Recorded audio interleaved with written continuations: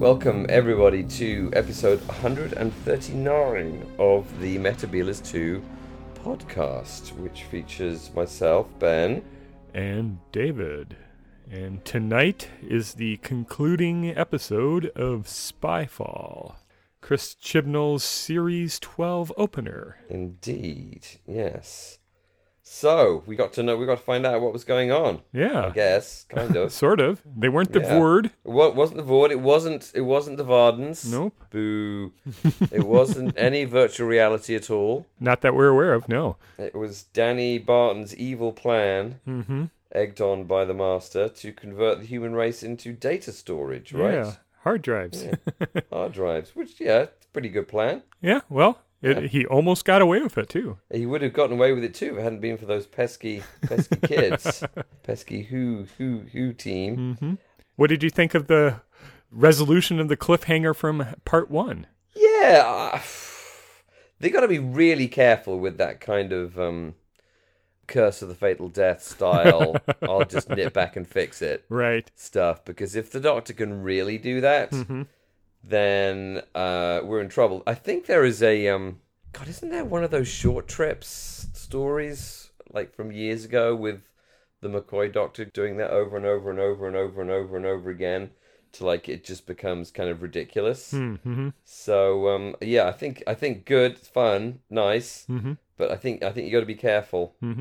I thought it was funny. I liked it, and it was clever, and I liked that it wasn't all at once. It wasn't that Ryan just stumbled upon the seat pocket flight instructions, but he's looking and then one seat over, you know, it kind of led him on a little scavenger hunt, and I thought that was very, very, very doctory, very Whittaker doctory. Yeah. And then the laminated card with the artwork of Ryan finding the floor panel, and then with Whittaker in her doctor costume giving instructions and stuff. I thought it was all really tied well, and then just the Blink style video, the interaction with Graham saying, and don't panic, Graham, and don't talk back to screams, Graham. And right.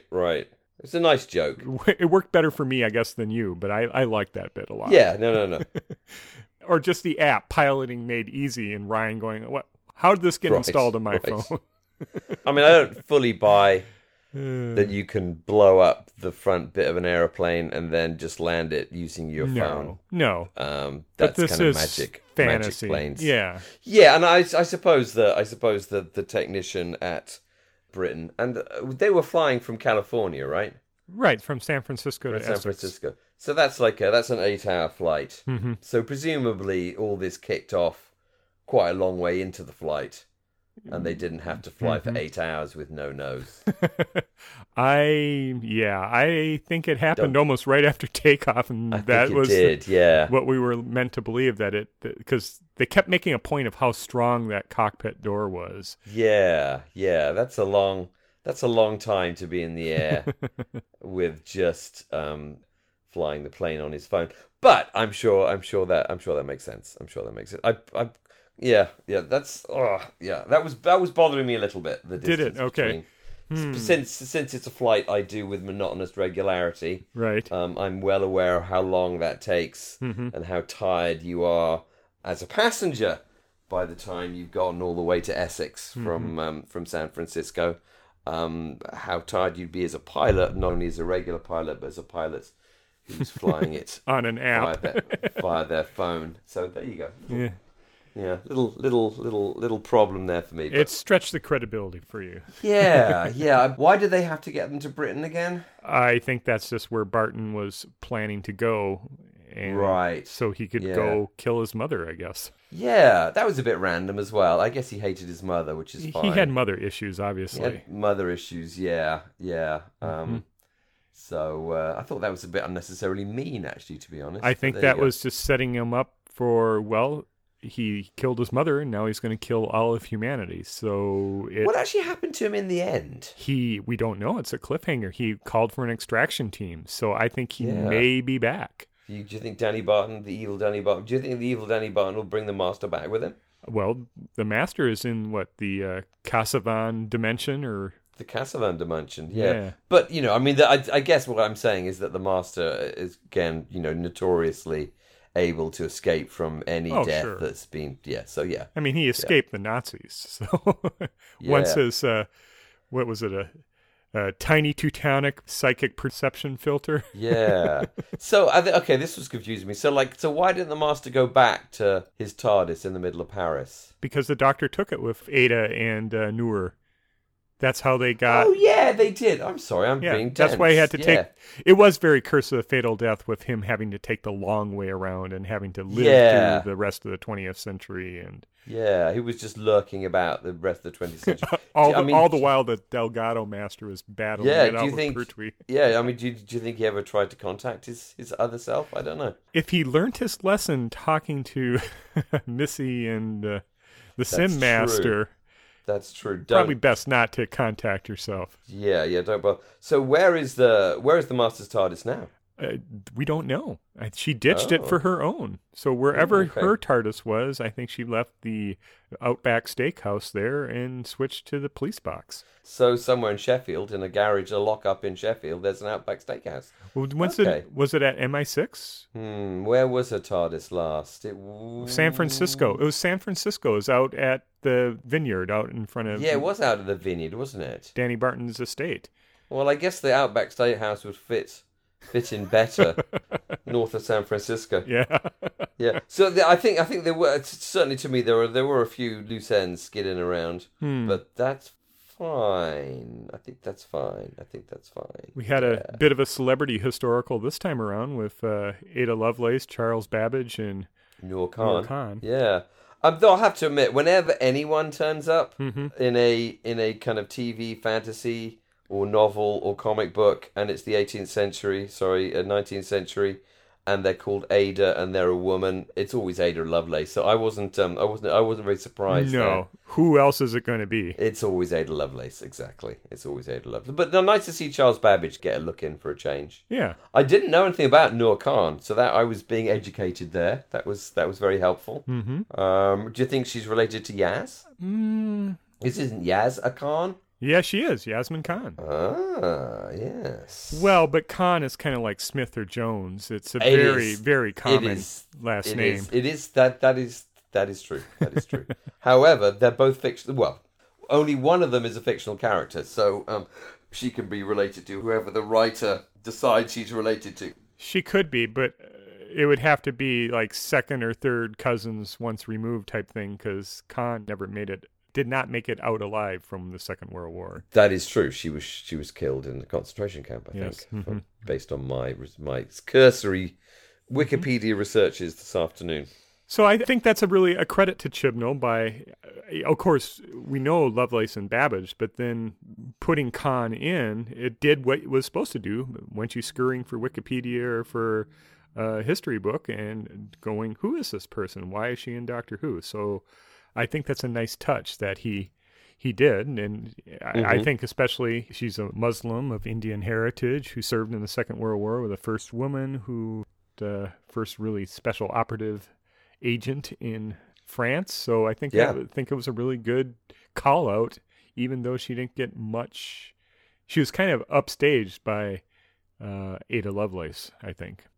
Yeah, and again, it's a lucky coincidence.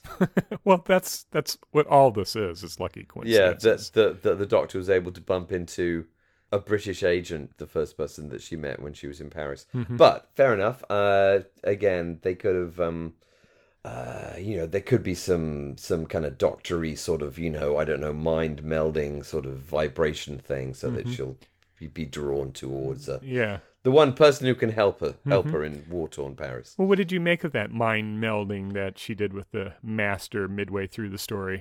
I like that. That's happened before, right? That can happen. I think it happened in the Time Monster, if memory serves. Yeah, I think it did happen in the Time Monster. Yeah, I was fine with that. I like that. I mean, I think the Doctor-Master relationship was very well done. Yeah, Yeah, I mean, Sacha Dhawan is definitely the Master. I hope he will return. Oh, undoubtedly. Very upset if he doesn't. Yeah, I mean, the fact that they had him in the very beginning, kind of season opener, means he's gotta come back, especially with all this malarkey, which I'm sure we'll touch on later on as well. With the timeless child and the blah blah blah blah blah. Do you think it'll be like season 8 where we'll see the Master in every episode cropping up? Yes. I hope that's what will happen. I don't know. Probably not. It's been done before, but it would be the more Sacha Dhawan that we see, the better. He is an excellent Master, and he's even growing out the beard. So he's even growing out the beard. Excellent. He's doing a stand-up job getting that beard done. What did you think of their confrontation? He's going kind of crazy with the tissue compression eliminator. I like the going crazy with the tissue compression. I was a bit confused. I mean, it seemed kind of slightly gratuitously steampunk to have like all these crazy 18th century inventions that no one's ever heard of before. I thought that was a little bit unnecessary, but again, some great mastery action. And I think Whittaker played the Doctor perfectly in that, with the little eye rolls and sort of like, okay, I'll play your game, I'll kneel, and she wasn't confrontational about it. She was playing along to save the people, but you could just tell that she's sort of like, oh yeah, really, this is the best you've got? To kneel? No, I would have. Yeah, if I'd been the Master, I would have been infuriated by her inability to kneel properly before me, kneel before Sutek. Right. So Sutek. I would have been like, kneel properly! Kneel properly! Sutek. Yeah. So, yeah, and obviously... And Ada got some good side-eye, too, when Charles Babbage was saying... like the silver woman, all great ladies, she has much for decoration as she is for purpose. So yeah, that was a bit much. Yeah. Chibnall was playing to the audience that he built up last season, and there's a lot of girl power punch the air moments throughout it. Sort of like the Doctor saying, "I don't have a TARDIS, but I have an Ada," for an example, and then Ada lets go with the home hand grenade. So types of that, bigging up Ada Lovelace into action heroine. Yeah, though I guess I would have preferred a little bit more kind of Ada Lovelace's kind of mathematical genius thing. Maybe she could have solved an equation, or maybe, I don't know, maybe the difference engine could have done something. They could have cranked that one into life, and it would have solved a difficult quadratic equation that was stumping everybody, that allowed them to work out can't remember their names now, the thingy dimension access thing for the dimension-y creatures of doom. But, who knows? Yeah. It was very reminiscent of the way that Chibnall plucked out Nefertiti in Dinosaurs on a Spaceship, where they just have a little cameo, a little bit of action scene. Yeah. So I think this is... I always forget that he wrote Dinosaurs on a Spaceship. Yeah, it was very Dinosaurs on a Spaceship-y. That's a good reference. Yeah. So I think it worked really well. And then some wag on the internets had an alternative ending where I think it was Graham who said, "Are we being replaced?" And they edited out the scene where the Doctor says no or anything like that. And then she just switched to the Ada and Noor run, and they head back to the TARDIS like that. Funny. I haven't seen that. And then just have Graham, Yaz, and Ryan with their jaws agape, just going, huh? That's funny. I haven't seen that. I should check that out. Yeah. So pretty dark with the Master dressed in Nazi uniform, I thought. Being a Nazi, yeah. Though, I mean, obviously, I was thinking about this. I mean, the Master would find the Nazis as ridiculous as he finds the Daleks, so he's just dressing like that to blend in. The Master's not actually a Nazi. He thinks all that stuff is silly. The Doctor said it is low even for him to dress as a Nazi. So. Absolutely. Yeah, exactly. But yeah, no, he was stomping around Paris being all evil. Yep. I still have some slight reservations about war-torn Paris being quite so war-torn, but, I guess they had to have that to kind of, I don't know. Did they have to? I didn't. I sent you that British Path newsreel about a bombing run on power plants and stuff, but it just... From the little I know about World War II Paris, it really didn't suffer air raids. Didn't get bombed at all, basically. No, I mean, when it was bombed, it was the suburbs.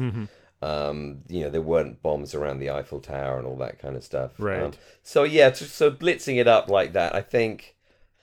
I actually don't know why they did that, to be honest. Because Paris occupied the Nazis is a scary place. You can still have Nazis stomping around, being nasty to people, without there being kind of like kind of machine gun noises in the background and kind of searchlights and stuff.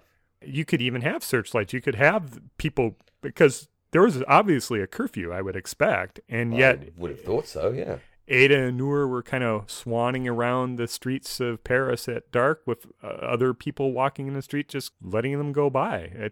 Who knows? It seemed a little bit convenient for the story. Yeah, the Nazis. Yeah. I mean, obviously, some of the Nazis were under those bits of where am I going? That we were directly involved in were under the control of Obersternbannführer, or whatever he was called. I'm just giving him a random German-sounding thing. Master. I don't know what is German for master. I don't know. Der Master. Master in German is Meister. Meister. Yeah, Meister doesn't sound that good. No. How long had he been in Paris for? I couldn't imagine very long at all. Yeah, so he's been able to I'm the Meister. Ich eine Meister. Oh, I can't do German. I am the Meister. You will obey me. And picked up a spare uniform and started hunting the Doctor. How did you know the Doctor was coming to Paris? Because he was tracking her through the cassava energy. The cassava energy, yeah, of course. Something like that. Yeah. That's how they. Again, it's convenient to the story. It added dramatic moment. It introduced a historical character that's been sort of forgotten in the public consciousness. So that could be part of the agenda of Chibnall this year. And honestly, I prefer he does something like he did with Khan more than what he did with Rosa, which center a whole episode around her. I think it's better to have kind of walk-ons. Yeah, no, that makes sense. Makes sense. Yeah, and I don't know. I mean, having been up the Eiffel Tower, I mean, they got up and down the Eiffel Tower pretty quickly. Well, maybe she flew, just like in City of Death. Oh, that's true. Because you can fly, just because when you can fly down, you can certainly fly up. They could have both flown up. Yeah, exactly. The Master could have just flown away when the Nazis were coming to get him. It was a nice little scene, though, with it was a nice the scene, Jodrell Bank reference, though, I thought. I like that, with the Master asking if he ever apologized for that, and the Doctor says no. And he says, good. Good. I was hoping I didn't, or something along those lines. Yeah, no, that was a good bit. That was a nice little callback. I mean, it is, we're desperate for these little snippets. Us ancient fans, so it's nice when those are given to us. Yeah. Graham had some good lines through it with his laser shoes. Yeah, again, kind of played for laughs a little bit. Graham's laser shoes. Well, that's his character. That is his character. Yeah. I mean, do you think he's going to keep his laser shoes? Do you think that's going to be his distinguishing characteristic going forward? He's a new K9 with his soft shoe shuffle. Exactly. Whenever there's a problem, Graham just does a quick tap dance and laser beams. He has to shoot out of his soles. Yeah, that's his new hat. That's his new pickle sandwiches. Cheese and pickle sandwiches and laser shoes. Graham and his laser shoes. Laser shoes. Yeah. Huh. And then what else? The scene where they get the guards or Barton's henchmen to come and swarm on them when Yaz is placing a phone call home to her sister. And then Graham says, it's you boys who are going to have to get on the floor because these are fancy laser shoes and all that. Yeah. And then Ryan starts doing typical Ryan where you think we're so stupid, and then we knew you'd come for us, and now we've got your phones, and we're going to steal your car, and that's how smart we are. And then Yaz from the back seat of the SUV going, Ryan, don't tell him the plan. Yeah, I think it's nice. I mean, they are really actually starting to develop the characters a bit now. I mean, I think both Ryan and Yaz have got slightly more to do, and they're kind of reacting in ways that we would expect their characters to do, which I think is good. And I think there's more of that. And I think the more kind of hapless chump that they make Ryan, I think the better it is, to be honest. And I think if Yaz can be the kind of smarty pants of right. of the team, and then the Lisa Simpson. Yeah, the Lisa Simpson, exactly, nice one, of course. and then Graham is the kind of silly dad. Mm-hmm. I think that makes it, and then the Doctor is the kind of sassy mom. Then I think we got a nice thing going, basically. Ryan had those type of moments where he said something when they went dark or went underground, and Graham says, "Yeah, we should do what Ryan said." And Ryan goes, "I'm sorry, did you say Ryan was right?" And Graham came back, "Yes, I did. Enjoy the moment, son. You won't hear that often." So. Yeah, no, I like that bit. Mm-hmm. Yeah. Yeah. So all in all, the fam had pretty good chemistry, although it did seem like Yaz got the short stick again. It didn't really seem like she had much this episode. Yeah, I mean, they should have. Yeah. I'm trying to think. I mean, she was the one who was hanging on to the device at the end and was starting to be taken over. But if our screaming damsel in distress theory for Ryan held up, that would have been Ryan who was hanging on, and Yaz would have been trying to pull him off. I mean, it's clear that they wanted to separate them to kind of give them all more to do, which I think is good. But until part 2. But I mean, I think then with having the Doctor, the Doctor that just then collects another couple of companions, right? With Ada and Noor, so that could have easily been Ryan and Yaz. That wouldn't have been a problem. And then I don't know. Anyway, yeah. Well, I think he needed Ada definitely. You probably didn't need to have. You probably didn't need to have the detour in Paris for whatever reason. I'm not sure. I'm not sure what the point of the Paris thing, other than to dress the Master up as a Nazi and then have that final scene at the very end when the Doctor's saying goodbye to Noor Khan, and with Noor saying, "Answer me this one question: do the fascists win?" And with the Doctor saying, "Never, not as long as there's people like you." True. I mean, they're doing pretty well right now. Yeah, well, they're on the rebound, unfortunately. They certainly are. Everyone loves the Second World War. I mean, you know what I mean. I mean, it's fun. It's fun to have the Master dressed up as a Nazi, and it's fun to have war-torn Paris. But I kind of agree with you and again, maybe it is an opportunity for the Master and the Doctor to kind of talk without there being some plot going on or too much plot going on, which I think is helpful. But it did do that, yeah. Yeah, they allowed the Master to talk about the kind of revelation about what's going on, without the Doctor having to foil something at great speed. But yeah. What did you think of that big revelation? Well, the old timeless child. Well, first off, the Master destroyed the Citadel. Apparently, he nuked Gallifrey. Yeah. Or, well, at least the capital city. Yeah, I know. Because he was so mad about the timeless child, apparently. Mm-hmm. So, RTD destroys Gallifrey, Moffat brings it back again, Chibnall destroys it again, or something, maybe. So, I don't know. It's like, it's either on or it's off. Gallifrey's just a thing. Now, I preferred it when there wasn't the Gallifrey.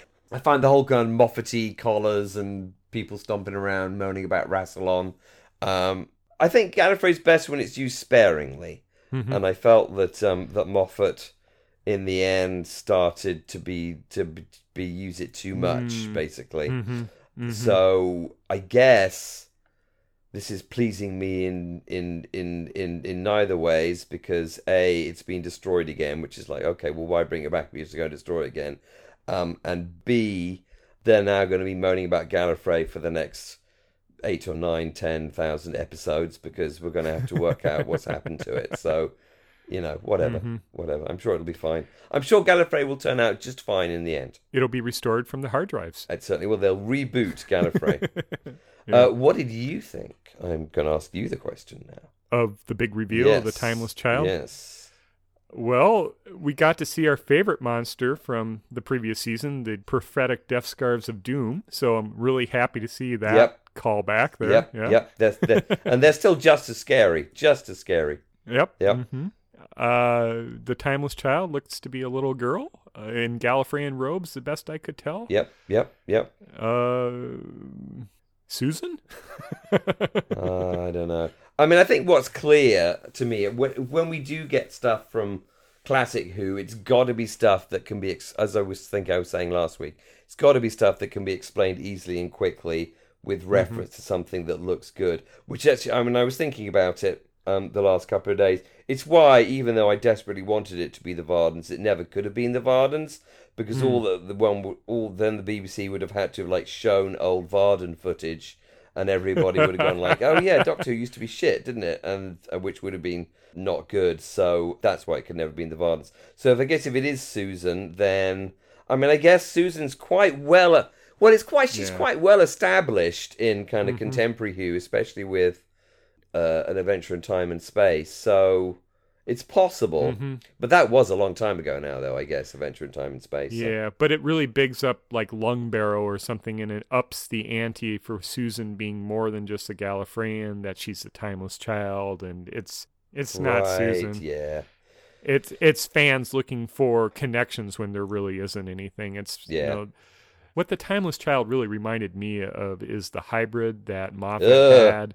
Oh, I don't like that hybrid. Yeah, it's the MacGuffin for the story arc that really is probably not anything that's going to be crunchy and satisfying at the end. Yes, just a bad wolf, basically. Yeah. One thing I found interesting when the Master was being claimed by the Cassavans. Right. That they kept saying obstacle, which is what they were saying earlier in part 1, and I wonder if O is for obstacle. Oh, yeah. So perhaps, I don't know. It could be one of those coincidences rather than a real pattern, too. Yeah. Who knows? Well, I mean, as I said, he'll definitely be back. Well, he had his big Wrath of Khan moment, too, with Doctor. Oh, he'll definitely be back. He'll be definitely back with Daniel Barton. And I guess we'll find out. Yeah. I mean, I hope we don't have a very kind of involved, like, Let's Save Gallifrey kind of season finale. That would be kind of, I don't know, a little bit tiresome for me. I mean, if Gallifrey's been destroyed by the Master because the Time Lords are evil, fine, but let's just leave him destroyed for a bit. That would be my desire. I don't know. I thought the whole backstory of the Timeless Child and the Founding Fathers of Gallifrey lied was very contemporary, and it seemed to be almost a U.S. politics, United States type reference, where a lot of the mythology, to lack of a better word, a lot of the received history that's taught in American schools kind of whitewashes out slavery, how much of the wealth of the United States was built on slavery and that type of stuff. So a lot of American rah-rah USA bits is based on a whole lie. So the use of Founding Fathers really struck me as an American phrase rather than a British phrase.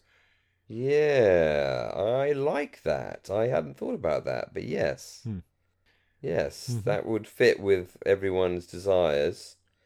And, yeah, I like that. Okay. But again, don't know. It's just, yep. the phrase Founding Fathers, I think, is mostly associated with George Washington, Thomas Jefferson, that generation of colonial revolutionaries who fought against George III back in, the 1770s, 1780s. Yeah. I guess I didn't fully pick that up, but yes, you are entirely correct. Maybe there will be an American Revolution episode coming up. That'll be contentious. No, I doubt it. Don't know. I don't know. I just wonder: is the Founding Fathers a phrase that's common in British English? What would we say? Would we talk about the founding? I'm not sure. I'm not sure we talk about the George Washington. No, but people. Just a phrase at all. It's not a British phrase. I think if we use the phrase Founding Fathers, it would be a more generic phrase to do with a bunch of people who founded something who were also men, rather than something that had a specific resonance with the American Founding Fathers. So the Founding Fathers of Gallifrey would be what, Rassilon and Omega? I guess. Do you think we're going to get Omega coming back with his giant chicken? Or which Omega do you think we're going to get? The chicken one or the one with the blobs? I don't know. Blobs. Yep, that's the best Omega. Don't like the chicken one. Yeah, Return of the Gale Guards or the Gel Guards, whichever guards you fancy. Yeah, we did a whole episode. We did a whole episode on that. Fact fans. Yeah, everything you know is a lie. I'm so confused about Gallifrey at this point that as far as I'm concerned, everything I do know about Gallifrey is a lie. So, yeah. I like the Mad Lady in the Box better. Yes. Roaming the universe rather than this whole backstory with Gallifreyan history. So Chibnall is kind of walking the line here. Yeah. So I think all in all, I pretty much enjoyed it, actually. I thought it was a step up from last week, honestly. I can liked tell. it a lot better than I did last week. Yeah. Could just because taken together, things made more sense. Right. I still think that the character of O wasn't telegraphed very well to be the Master. It did seem like Chibnall was writing a different story and then abruptly changed direction. And much like with a P.D. James mystery, I don't like that when she does that. Right. Where she introduces characters towards the end that actually were the murderer. Right. So to me, it's better to seed all the clues in early, and your viewer may not be able to pick up on them only in retrospect, but the clues are there. I'm not sure the clues are there with O. Well, actually, I mean, I was looking at some clips that people were posting on Twitter, and there were some acting clues from Sasha.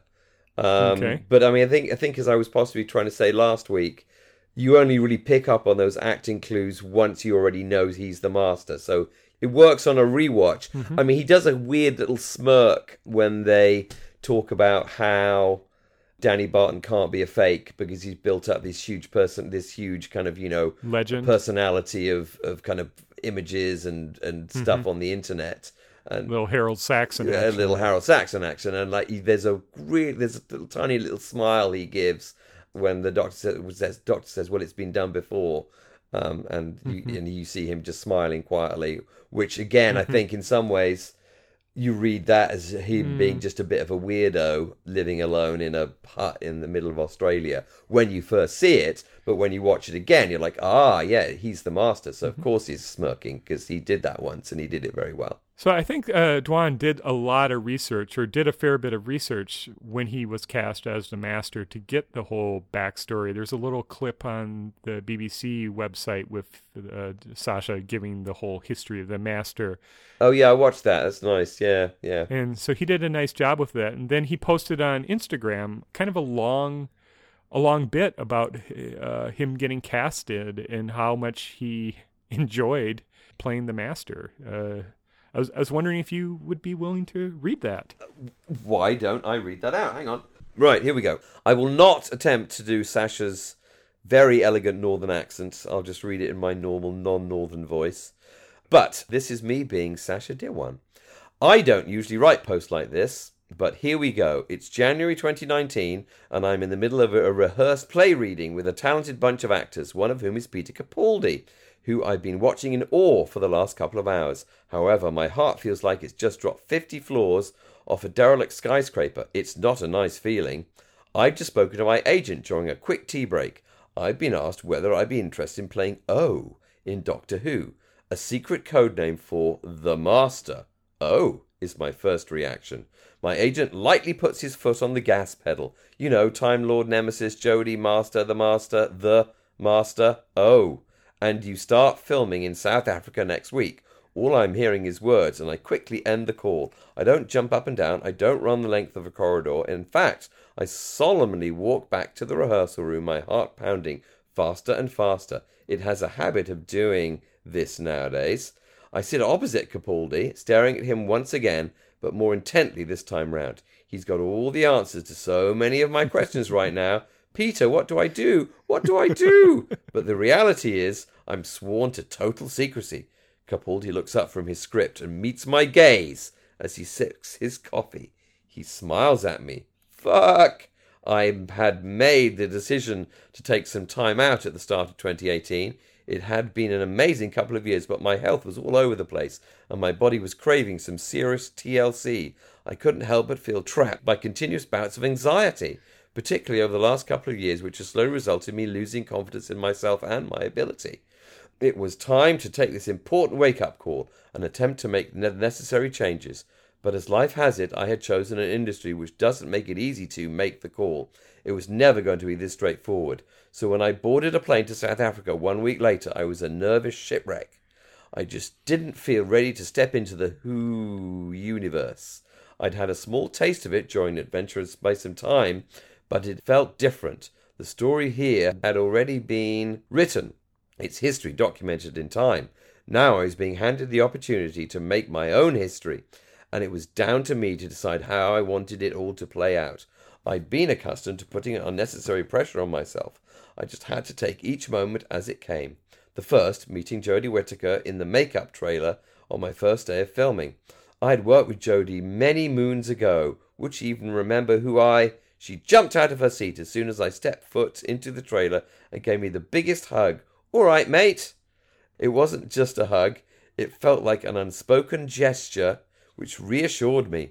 We were all in this together. I recall the look Capaldi gave me as he sipped his coffee, a strange blip in time, as if he somehow knew I'd been granted access to the secret. When you step into the Whoniverse, you are fortunate enough to see and experience all the specific mechanics that make the show possible. But for me, it goes beyond that. It's not just a crew made up of random people. It's a tight-knit family that welcome you in full-heartedly with such generosity. Over the course of filming, I gradually started to feel that I could breathe again, to simply enjoy what I do. Right from the moment I met the drivers in the early hours of the morning, to having lunch with Jodie and others in her trailer, which, by the way, was always open to everyone. More importantly, I found confidence to speak to somebody and not be afraid or feel ashamed for doing so. I'd quietly held onto my anxiety for so many years, unsure what to do with it, unmasking it with a brave face and a nervous smile, in the hope it would just disappear. Working on Who encouraged me to let go. And yes, the job is important, but it was the individuals behind the scenes who inspired me to think beyond the TARDIS. And anything seemed possible, and in a way, by letting go, I felt free to do my best work. I want to say thank you, particularly to you, Jodie, for being a true company leader, as well as the amazing team behind and in front of the camera. And to you, the audience, I hope you enjoy it as much as I did making it. What a bloody joy. Kisses. Thank you for reading that. Well, what a nice chap he sounds. Mm-hmm. Like a lot of actors, he's desperately insecure for no really apparent reason. Yeah. But I think this is the role of the Master has been invigorating, or I hope it seemed so. like it was a release for him. It's a confidence building almost. So yeah, he's got nothing to be ashamed of. He's an excellent actor, and he's a very good looking excellent chap. master too. So, and he's an amazing master, exactly. So, and he was just in Dracula too. The Moffat Gatiss bit, yeah.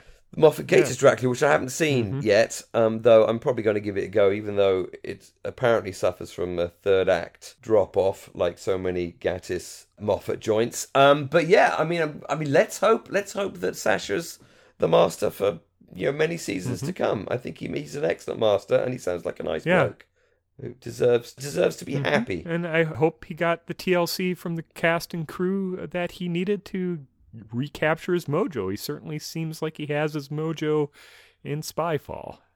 Right. So I'm idly piecing through his his Instagram. He's got Crohn's disease, poor man. Ouch. I was diagnosed with Crohn's disease in 2006. It's taken me 13 years to talk openly about having the disease, as well as my mental health, which I feel go hand in hand and can often be a trigger. It's good to talk. And I can, and only now do I feel that a huge weight has been lifted. Oh, poor Sacha. Yeah. Oh, I feel full of compassion for him, even though he's an evil Nazi. Plays an evil Nazi master. Yeah. Well, it's good. I'm really glad he's part of the Who family. I think it was a brilliant bit of casting on Chibnall's part. I think it's a very, very smart piece of casting, and I think he's a very talented actor. I remembered him from his marvelous turn of Waris Hussein, and I think he's a very, and he's got that suaveness of Delgado, and he's got that kind of manicness of Sim, So, and I think that's good. And his beard looks to be as full as Ainley. So, I think he's got everything going for him. Was Ainley's beard real? I thought that was fake. Or maybe that was just his toupee. I thought it was his toupee. I thought he actually grew the beard, but maybe it was all fake from Anthony. I think it was all fake for... He was like a bowling ball. Narnell. Exactly. So I'm guessing you rated part 1 a little higher than part 2? Yeah, actually, I did rate part 1 higher than part 2. I mean, I and again, this is only me, as usual, criticizing people for something I can't do myself. I mean, it's only because it's very, very hard. I always find to people to resolve these stories in ways that I personally find satisfying. I would have liked the Paris interlude, Paris cutaway have been better integrated, and I would have preferred there to be a longer, more time in Paris and less time in whatever bit of Victorian England they were in. Steampunk England? Yeah, steampunk England, which I think has been kind of done to death in a way that kind of wartime Paris hasn't been done to death in terms of kind of fantasy TV. So that didn't work for me hugely. I was disappointed it wasn't the Vardens, even though it never would have been. It never would have been. I was disappointed that they didn't, I don't know, Daniel Barton didn't get dissolved or zapped or turned into a smoking skeleton or, I don't know, was sucked off into endless torment in the Kasabian dimension. So, yeah, but otherwise I liked it very much. Well, I think he's at large. I think he is going to appear again, perhaps. Yeah. In this series finale, maybe? I don't know. That's the next time Chibnall is writing, right? Yeah, hopefully someone's arrested him for conspiring with some evil aliens and also murdering his mother, which seems a little unnecessary. Yeah, you would think him be on the run, but maybe it looked like a heart attack. Who knows? Maybe it did. Maybe it did. And maybe I don't know, all those spies with their DNA rewritten have kind of forgiven him at this point. They're probably dead, would be my guess. Yeah, that is true. That is true. So I'm guessing the spies that had their DNA rewritten were all hard drives at that point. Yeah. Not entirely sure what everyone was going to do with a planet of hard drive people. Well, probably what people do with the cloud. They just stick whatever crap on there. It'd be Kasabian family photos or whatever. Kasabian Netflix. Yeah, exactly. There you go. They're just going to watch movies. Oh, dear, funny. Yeah, so again, it's certainly apparent to me that you enjoyed it more than you enjoyed last week. Yeah, so a different director. This had Lee Haven Jones versus Jamie Magnus Stone, and the lens flare count, I think, was 0, so that was a big win on my part. Always good. Yeah. Yes. So it had a different tone. I think the things that Chibnall queued up, more or less, were fairly well resolved. He's even trying to pick up some of the loose ends that he dangled out in the previous series. So, So a little bit of the timey-wiminess that Moffat was doing. Hopefully it won't get out of control, but this is a time... Be careful with that stuff, yeah. This is a time travel show, so he gets away with it this time. Yeah. Who's writing next week's? I think it was the Take You Away, Ed Himes writer, isn't it?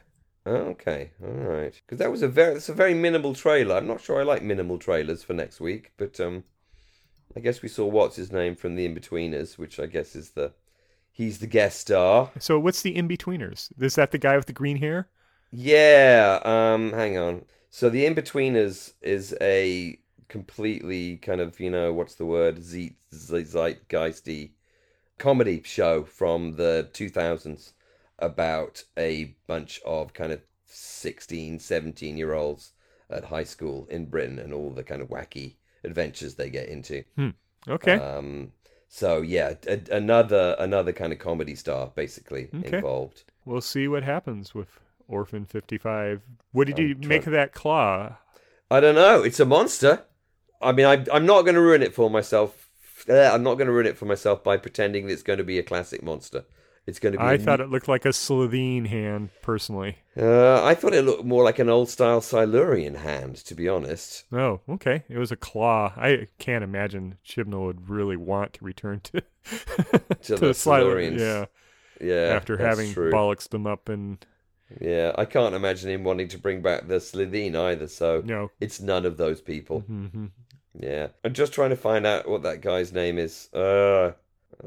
James Buckley, a.k.a. Jay from The Inbetweeners. All right. I never found The Inbetweeners that funny. There's plenty of clips about them on from the Inbetweeners. They made a movie. There was like a couple of Inbetweeners movies. It was a big deal in the 2000s. All right. I mean, it's mainly a sitcom about masturbating, as far as I can gather. Great. So maybe not your kind of thing. I'll hazard a guess. Yeah, it's kind of a bawdy sitcom about teenagers. All right. Yeah. Yep. Probably won't be looking that one up, but who knows? Who knows? All right. Well, any final thoughts? No. Okay. I think yeah. Okay. I'm pretty good. I'm feeling good. I'm still feeling good. Yep. Still feeling good about this upcoming series. I think the two averaged out to be a fairly good story, all in all. Fairly good season opener. Yeah, definitely. Right. More Sasha. Every episode, season 8. Yeah, he pulls off the claw to reveal a human hand, and it's the Master again. He's the adjudicator. It's the adjudicator. I'm the adjudicator. Oh no, it's the Master. I think that would be kind of good. Well, we had that church scene in the preview trailer where they were outside a church. Maybe we have Reverend Magister again. Yeah, I know. I'm now going to spoil it for myself, and I'm going to predict every episode the villain will be the Master until we get so irritated about it always being the Master that it's not the Master. Well, we have only 7 more stories to go, so how could we be sick of the Master by after that? Exactly. Well, very good. All right. Well, thank you for listening to episode 139 of the Metabulus 2 podcast. I have been talking with Ben. And I've been talking with David. And Orphan 55 next week. Talk to you then. Okay. Goodbye.